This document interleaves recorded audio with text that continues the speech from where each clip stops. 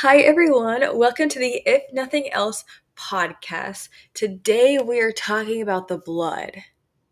This is the last of our two-part series. It's called Come to the Table. Last week we talked about his body, the bread. Today we're talking about his blood. So I hope that this speaks to you, that you just see his blood in a new sense, that you feel a tug in your heart to go and take communion with him, to experience that intimacy with him, to just let his blood wash over you, to purify you, to cleanse you, and allow that blood to be what allows you to draw near to him and allows you to come into his presence. So I hope you enjoy. All right, let's get started with the blood. I'm going to be honest, this was a more difficult episode to plan just because the blood is so deep and there's so much depth to it. Like we could go down so many different roads, like the intimacy of partaking of his blood, the healing in his blood, the provisions, the forgiveness of sins. Like there's so many different avenues that we could go down, but I wanted to cover most of them.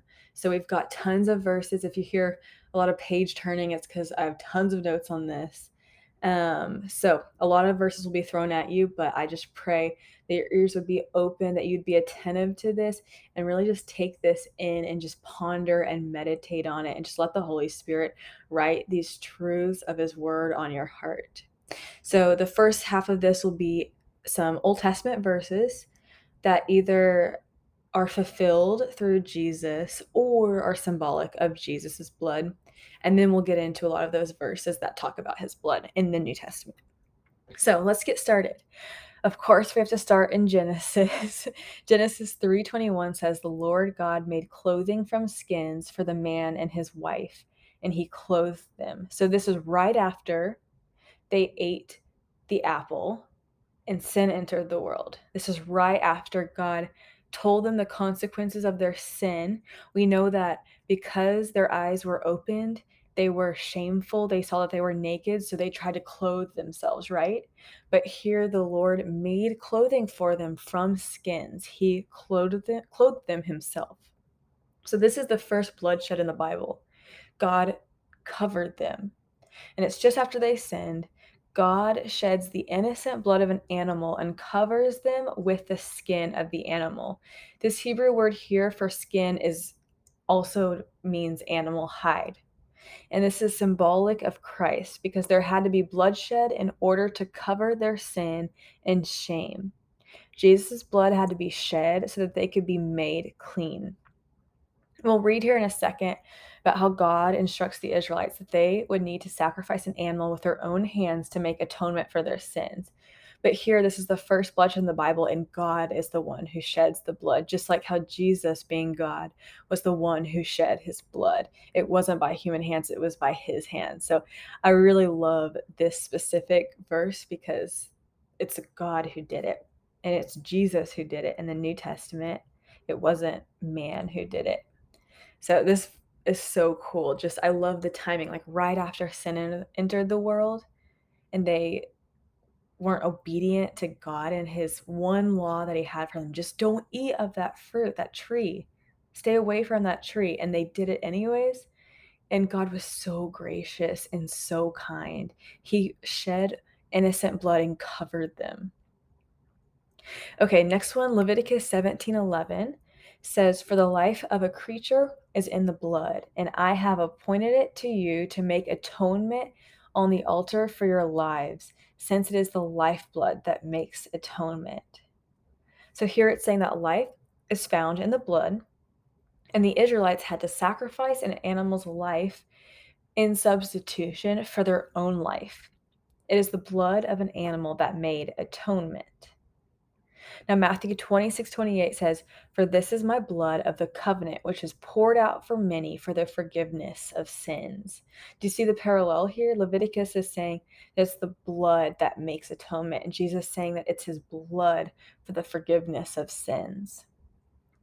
So, Jesus' blood that's poured out, meaning if his life is in the blood, that his life would be poured out, his life would be laid out on the cross, which is the substitution for our life.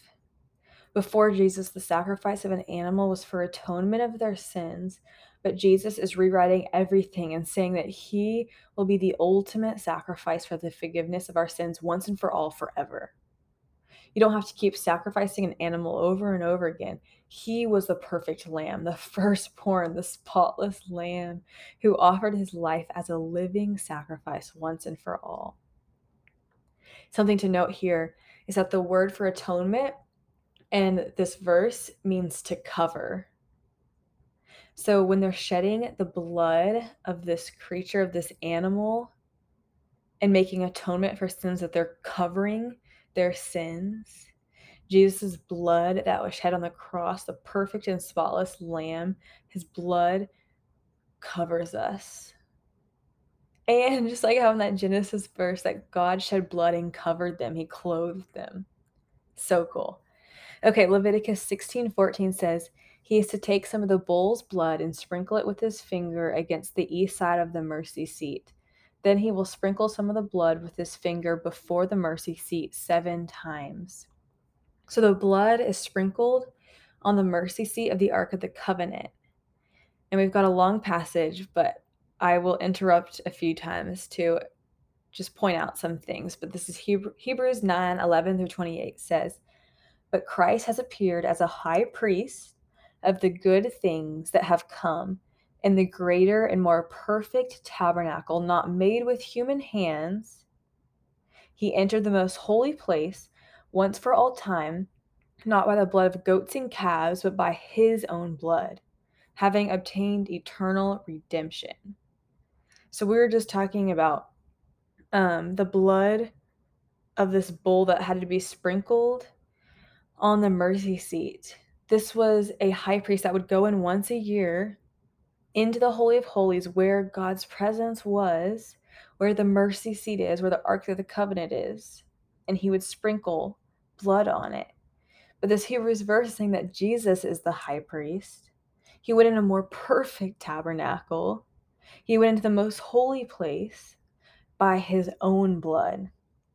And let's continue in verse 13. It says, for if the blood of goats and bulls and the ashes of a young cow, sprinkling those who are defiled, sanctifying for the purification of the flesh, how much more will the blood of Christ, who through the eternal Spirit offered himself without blemish to God, cleanse our consciences from dead works so that we can serve the living God. How good is that? And then verse 15 says, therefore, he is the mediator of a new covenant, so that those who are called might receive the promise of the eternal inheritance, because a death has taken place for redemption from the transgressions committed under the first covenant. Where a will exists, the death of the one who made it must be established. For a will is valid only when people die, since it is never in effect while the one who made it is living. That is why even the first covenant was inaugurated with blood.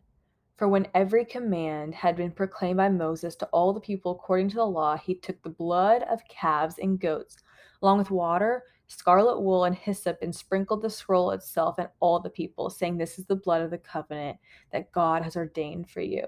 Ready for this? In the same way, he sprinkled the tabernacle and all the articles of worship with blood, aka the mercy seat. Jesus' blood is sprinkled on the mercy seat. Verse 22 says, according to the law, almost everything is purified with blood. Without the shedding of blood, there's no forgiveness. This is that atonement. Verse 23, therefore it was necessary for the copies of the things in the heavens to be purified with these sacrifices, but the heavenly things themselves be purified with better sacrifices than these. For Christ did not enter a sanctuary made with hands, but into heaven itself, so that he might now appear in the presence of God for us. He did not do this to offer himself many times, as the high priest enters the sanctuary yearly with the blood of another. Otherwise, he would have to appear many times since the foundation of the world. But now he has appeared one time at the end of the ages for the removal of sin by the sacrifice of himself. And just as it is appointed for people to die once and after this judgment, so also Christ, having been offered once to bear the sins of many, will appear a second time, not to bear sin, but to bring salvation to those who are waiting for him. Wow, I feel like there's no words after that. That just sums up everything. Like we could just end this right here and be done. But Jesus, being the high priest, he went into the Holy of Holies where God's presence is. He sprinkled his own blood that only had to be shed once, not yearly. It had to be shed once and for all, forever. That's it. He's so good. Then last Old Testament verse that we're going to look at is Exodus 12:13. This is the Passover. I know we talked about this in the last episode a little bit, but I want to focus on the part about the blood. It says, "The blood on the houses where you are staying will be a distinguishing mark for you. When I see the blood, I will pass over you. No plague will be among you to destroy you when I strike the land of Egypt." So before these verses, God told Israel that he was going to go throughout the land of Egypt and kill the firstborn as the 10th plague. But he says that to go get a lamb and to kill it and put the blood on the doorposts of your houses, and that's the distinguishing mark so that God will pass over them and they won't be affected by the plague. So the blood of the spotless lamb on the doorpost saved them from death. The blood of our spotless lamb, Jesus, covers us so that we are saved from our sin and death. How cool is that? There's so many references to the blood in the Old Testament, and Jesus just fulfilled all of it. It was all symbolic of Jesus and what he was soon going to do. So let's jump over to the New Testament and let's look at some aspects of the blood. First one, Romans 5:9 says, "How much more then, since we have now been justified by his blood, will we be saved through him from wrath?" So first point, we are justified and saved by his blood. Ephesians 1:7, "In him we have redemption through his blood, the forgiveness of our trespasses according to the riches of his grace." So his blood redeemed us and has forgiven us of our sins. And it's only by his blood. It's his grace. It's his blood. Okay, 1 John 1:7. "If we walk in the light as he himself is in the light, we have fellowship with one another. And the blood of Jesus, his son, cleanses us from all sin." So we're not just forgiven of our sin, but we are cleansed of our sin by his blood. Holy, pure, and righteous. Hebrews 13:12, "Therefore Jesus also suffered outside the gate so that he might sanctify the people by his own blood." So not only is our sin paid for, but we are sanctified by his blood. And it just blows my mind that Jesus, a perfect man, shed his own blood so that we might be sanctified. It blows my mind. He knew that we couldn't have done it ourselves. Acts 20:28, "Be on guard for yourselves and for all the flock of which the Holy Spirit has appointed you as overseers to shepherd the church of God, which he purchased with his own blood." So Jesus has purchased the church by his blood. The Bible says that you were bought at a price. The Bible says that you are his possession. Not only did he purchase us to have us, but to wash us, to purify us, to cleanse us, and to make us holy. This is all intimate language. Colossians 1:20 says, "And through him to reconcile everything to himself, whether things on earth or things in heaven, by making peace through his blood shed on the cross." So his blood reconciled us to himself. We are now able to come back into his presence. I love the word reconcile here because it means to repair. It means to be brought back to that starting place, to be reconciled back to that beginning place. He reconciled us back to himself, back to the original intent of creation, and this reconciliation is by his blood. This is intimate language that we are reconciled and brought back to him, back into his presence, back into that communion that we were meant and created to walk in with him. Hebrews 10:19 through 22. Therefore, brothers and sisters, since we have boldness to enter the sanctuary through the blood of Jesus, he has inaugurated for us a new and living way through the curtain that is through his flesh. And since we have a great high priest over the house of God, let us draw near with a true heart and full assurance of faith, with our hearts sprinkled clean from an evil conscience and our bodies washed in pure water.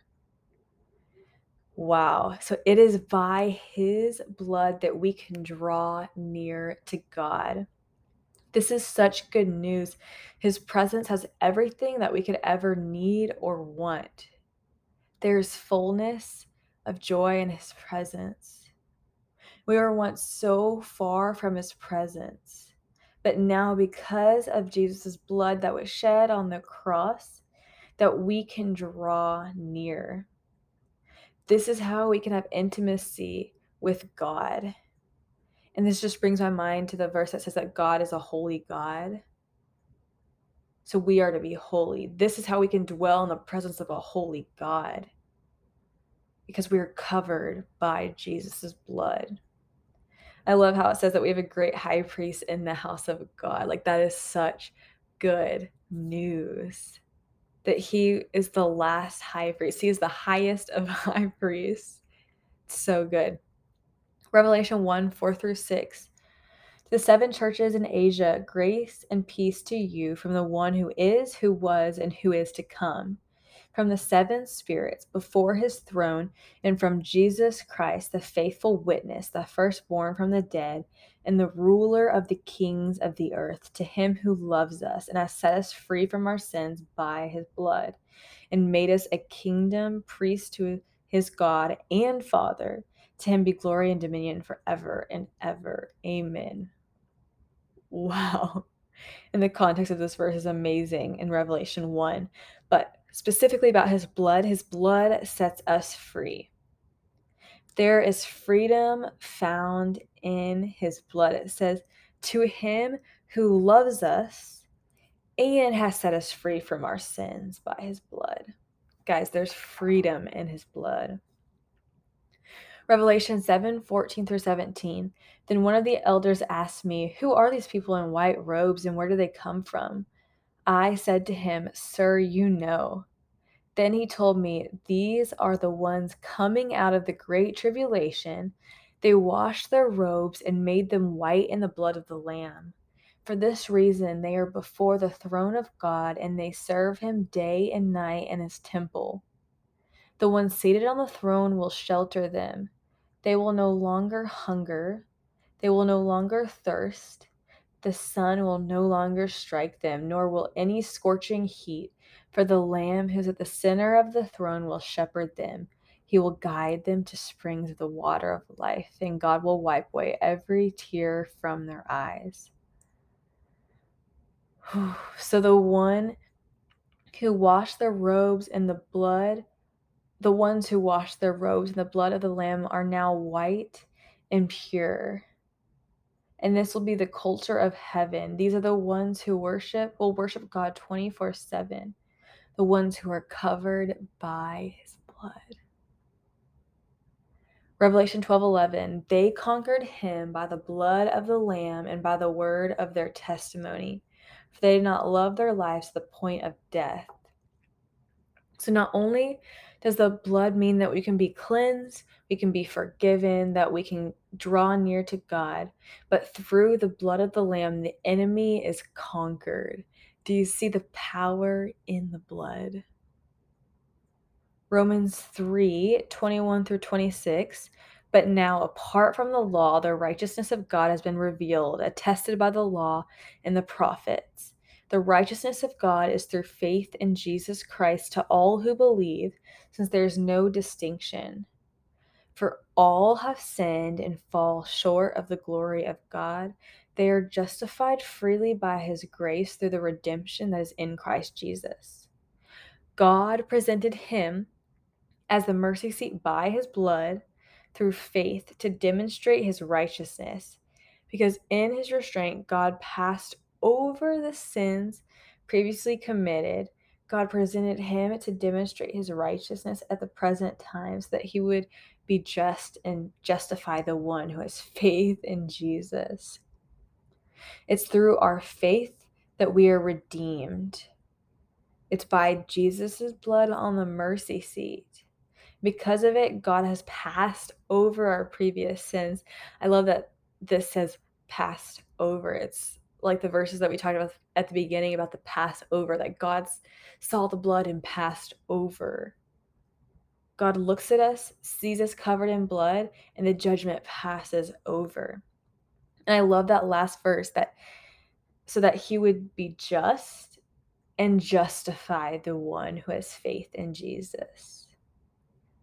That the one who is just justifies us because we have faith in him. 1 Peter 1:18-19.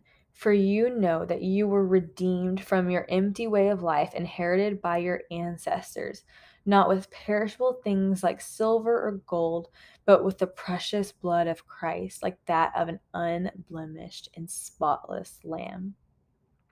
His blood is more precious than silver and gold. And this makes me think, do I truly believe this, that his blood is more precious than anything that could be found on earth? Like, do I live that way?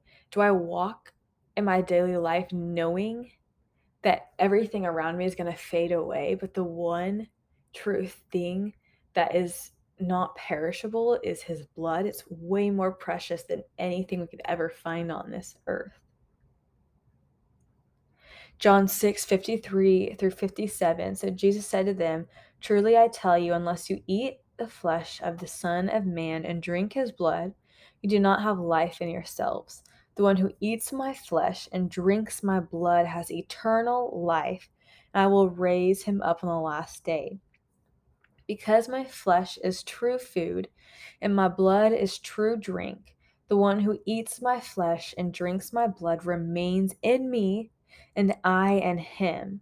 Just as the living Father sent me, and I live because of the Father, so the one who feeds on me will live because of me. There are so many different aspects of the blood in this verse specifically. The first one is that we have eternal life because of his blood. We actually have life itself when we drink his blood. That his blood is true drink.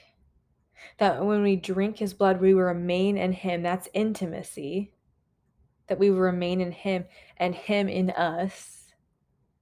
And I love this, that last verse, just as the living Father sent me and I live because of the Father. So the one who feeds on me will live because of me. It's comparing it to Jesus' relationship with his Father. But that's a word right there, is we remain in him when we drink of his blood. Hebrews 12:24 says, to Jesus, the mediator of the new covenant, and to the sprinkled blood that speaks a better word than the blood of Abel. I love this verse because the blood is alive and it's speaking. The blood is speaking over you. I remember one time in communion at church, we were praying over communion and I was just staring at the blood, and just over and over again in my head I was hearing, it's fresh, it's fresh. The blood is fresh. This is fresh blood, like it never dried up. It is alive and it's continuously speaking over you. It's speaking a better word over you. Okay, last verse. Matthew 26:28-29 says, for this is my blood of the covenant, which is poured out for many for the forgiveness of sins. But I tell you, I will not drink from this fruit of the vine from now on until that day when I drink it new with you in my Father's kingdom." So they were drinking his blood during the Last Supper, but Jesus says that we will drink it again in his Father's kingdom. We will get to sit at the table and drink it with him one day. That's something so special to look forward to. That's why this is titled Come to the Table, because we get the opportunity to come to the table now while we're on this earth, and we're going to be looking forward to the day when we get to come to his table and partake of his body and his wine and drink with him in his presence. That will be amazing. Okay, we made it through all of these verses, and there's still so many more verses in the Bible about his blood, but I just wanted to highlight the forgiveness of sins, the atonement, that we are covered by his blood, that his blood actually cleanses us, that we can be holy and righteous because of his blood, that we get to draw near to God because of his blood, that we get to come into his presence because of his blood, that we are able to have intimacy with the Lord, have an intimate relationship with the Lord because of his blood. We can remain in him and him in us, and that his blood is alive today. It's never dried up and it never will dry up. It's speaking a better word over you right this second. It is speaking over you. I love we talked about so many verses, but his blood will always be and has always been. There's a verse, we didn't include it today, but it talks about that Jesus was slain before the foundations of the world. So his blood always was. We see that he poured out his blood on the cross, and now we see the blood is still speaking. It's still speaking a better word over us. One day we will drink of it with him in his Father's kingdom. So his blood always has been and always will be. It's eternal. It's not perishable. It's not like gold and silver. It's more precious than those. And last thought, y'all, this is crazy. How amazing is it that we have a high priest in heaven, a mediator and an intercessor who the Bible says is also your brother. It's a crazy thought, I know, but that's what the Bible says. He's also your brother who is literally sitting next to your Father praying for you, talking about you. The Bible says that if we deny him, he will deny us before his Father. But if we truly have faith in him and we're following him and we remain in him in us, he is sitting next to the Father and he is talking to the Father about us. He's praying for us. He's interceding for us. While the enemy is constantly accusing you, Jesus is praying for you and he is speaking over you that you are covered by his blood. He's saying to everything you have ever done and everything that you will ever do that there is blood for that. There is no more striving. You are covered. Next time you fall short, I just want you to speak out loud. There is blood for that. The lie that I told, there is blood for that. The gossiping that I just did, there is enough blood for that. Like over everything that you do, that you fall short, just proclaim over yourself and over what you just did that there is blood for that, that you are covered. Jesus shed his own blood because we were not capable of doing it ourselves.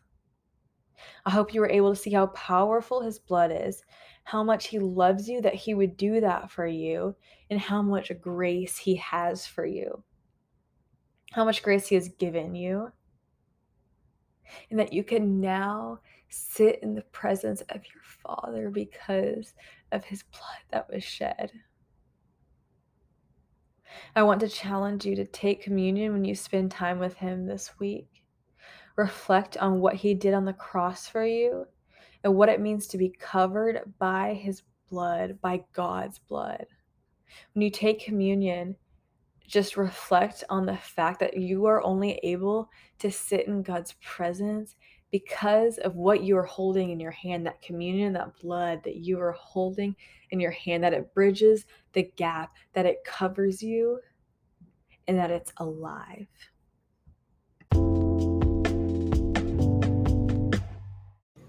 I hope y'all enjoyed today's episode.